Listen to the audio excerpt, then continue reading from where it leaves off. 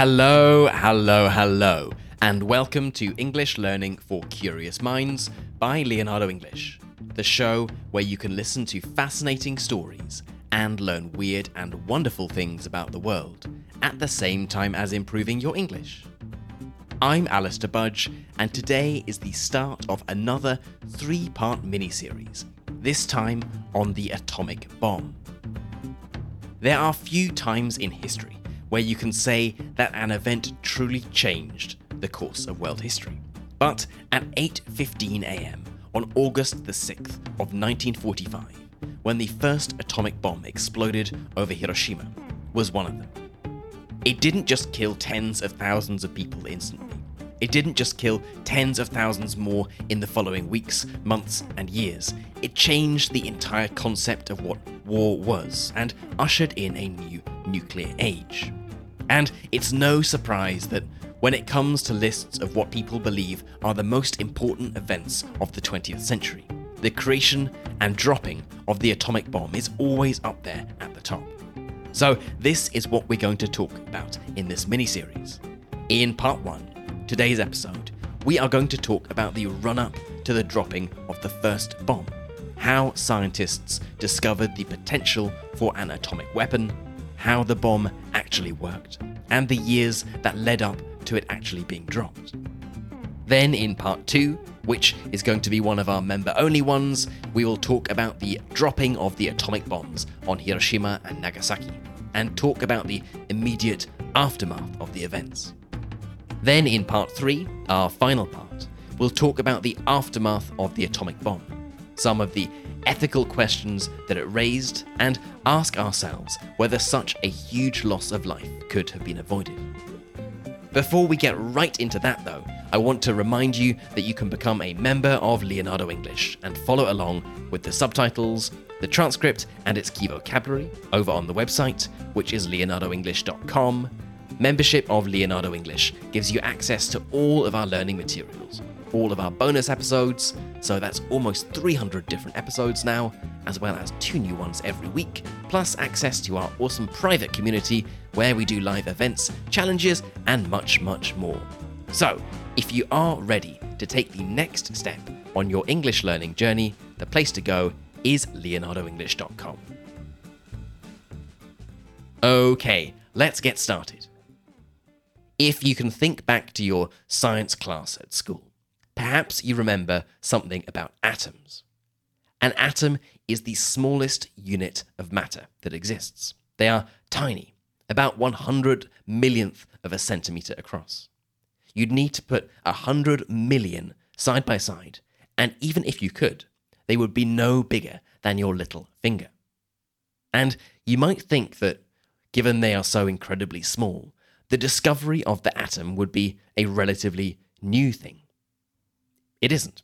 The atom, or at least the idea of the atom, in fact, is nothing new.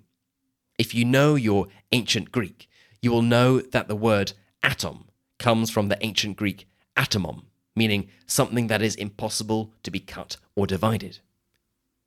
Ancient Greek philosophers, going back to the 5th century BC, theorized about what the smallest thing in the world was, imagining what would happen if every piece of matter was cut in half until it was impossible to cut any further.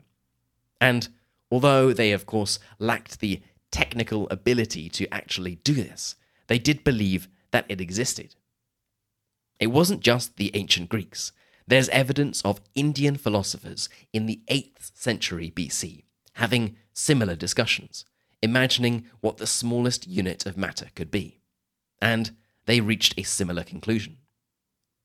For millennia, this idea, the concept of what was called atomism, was something that remained theoretical. Galileo explored it, as did Descartes and Sir Isaac Newton. Modern atomic theory was spearheaded by an Englishman named John Dalton back at the very start of the 19th century. In 1897, the English scientist J.J. Thomson discovered the electron, the negatively charged particles that circle the atom. In 1911, a New Zealander called Ernest Rutherford discovered the proton, the positively charged particle at the center of the atom. But the crucial discovery for the purposes of the bomb would come 21 years later, in 1932, when an Englishman named James Chadwick discovered the neutron, which, as the name suggests, is neutral. It's neither positive or negative. This was important because scientists suddenly realized that there must be an incredibly powerful amount of energy holding the protons and the neutrons together at the core of the atom. Hidden in the center of an atom was the most incredible amount of energy. If only that energy could be released, well, it would unleash a new world of possibilities. It was still, to most leading scientists, considered to be impossible. The nucleus was so small, there was no way it could be split, no way that this energy could be released. Some, for example, the Hungarian physicist Leo Szilard, strongly believed it was possible, but lacked the ability to actually prove it. But 6 years later, in 1938, the German physicist Otto Hahn and the Austrian-Swedish physicist Elise Meitner became the first people to actually conduct nuclear fission, a reaction in which the nucleus of an atom is split, broken into two or more pieces. What Hahn and Meitner observed was that during this process, large amounts of energy were released. News of this discovery spread fast. While scientists might have been interested in it from a scientific discovery point of view, politicians and also business people were interested in possibilities for its practical use. If there was a process that would release vast amounts of energy, just think of how it could be used to create energy to power transport, for construction, or even for destruction. Shortly after the discovery of nuclear fission, war broke out in Europe, and by December of 1941, the United States had also entered the war after the bombing of Pearl Harbor on December the 7th. Hitler had become very interested in nuclear fission's potential, and there was a real fear in the United States and in Europe that Nazi Germany would develop a weapon that harnessed the immense power of nuclear fission, that Germany would get to the bomb before the Allies did. After all, nuclear fission had been discovered in Germany, and as early as 1939, Hitler had created the Uranverein, the Uranium Club in English, which was the German nuclear weapons program. Fortunately, it wasn't just the Nazis who had started their research early. In 1939, 2 years before the US even entered the war, a group of scientists sent a letter to President Franklin Roosevelt urging him to start a nuclear research program. The scientists weren't a random fringe group. The letter had been drafted by the well-known Hungarian scientist Leo Szilard, who had been forced to flee Europe to the United States to avoid persecution, as he was Jewish. And the letter was signed by Albert Einstein, by this time a well-known physicist who had already won a Nobel Prize and who was himself in exile in the United States. On a related note, it is interesting to think that many of the scientists who made breakthroughs in atomic research and were instrumental in the discoveries that made the bomb possible were German and or Jewish, and were pushed out of Europe precisely because of Hitler's anti-Semitic policies. Now, back to this letter written to President FDR. It's worth reading out parts of the letter, as it gives you an idea of quite how right they were. The letter reads, "In the course of the last 4 months, it has been made probable, through the work of Joliot in France, as well as Fermi and Szilard in America, that it may become possible to set up a nuclear chain reaction in a large mass of uranium, by which vast amounts of power and large quantities of new radium-like elements would be generated. Now it appears almost certain that this could be achieved in the immediate future, This new phenomenon would also lead to the construction of bombs, and it is conceivable, though much less certain, that extremely powerful bombs of a new type may thus be constructed. A single bomb of this type, carried by boat and exploded in a port, might very well destroy the whole port together with some of the surrounding territory. This letter had quite the impact on President Roosevelt. Funding was allocated for research and mining uranium, the element with atoms that are easiest to split apart. But it wasn't until 2 years later, in 1942, that a full-blown, large-scale program to build an atomic bomb was created. The name of this program, as you may well know, was the Manhattan Project. It was a huge operation with 125,000 people employed at its peak, and an estimated over 500,000 people employed on it over the 5 years it was active. When some people think of this kind of scientific discovery, or ask who discovered the atomic bomb, people often think of a small group of scientists working in a laboratory, and some name a man called Oppenheimer as the creator of the atomic bomb. But really, it was a huge operation involving over 100,000 people. Oppenheimer, given we've mentioned him, was the head of a secretive laboratory where parts of the bomb were developed. But he was far from a mad scientist working alone on a dastardly bomb. It's even been said that the entire United States was turned into one big factory to develop this bomb. The correct type of uranium needed to be taken from the ground and then enriched to create uranium-235, the uranium isotope, the particular type of uranium that can sustain a nuclear chain reaction. Alongside this, there were huge factories working on producing plutonium, the element which would later be used in the bomb in Nagasaki. The technology that went into the 2 atomic bombs was actually very different. Uranium for the one that would later be dropped on Hiroshima, and plutonium for the one dropped on Nagasaki. The Manhattan Project worked on both at the same time in order to increase the odds, increase the probability of discovering one type of bomb that would work. Now, you are probably thinking, this sounds like an absolutely monumental project with hundreds of thousands of people involved. Was it really a secret project? Surely the news of it would get out.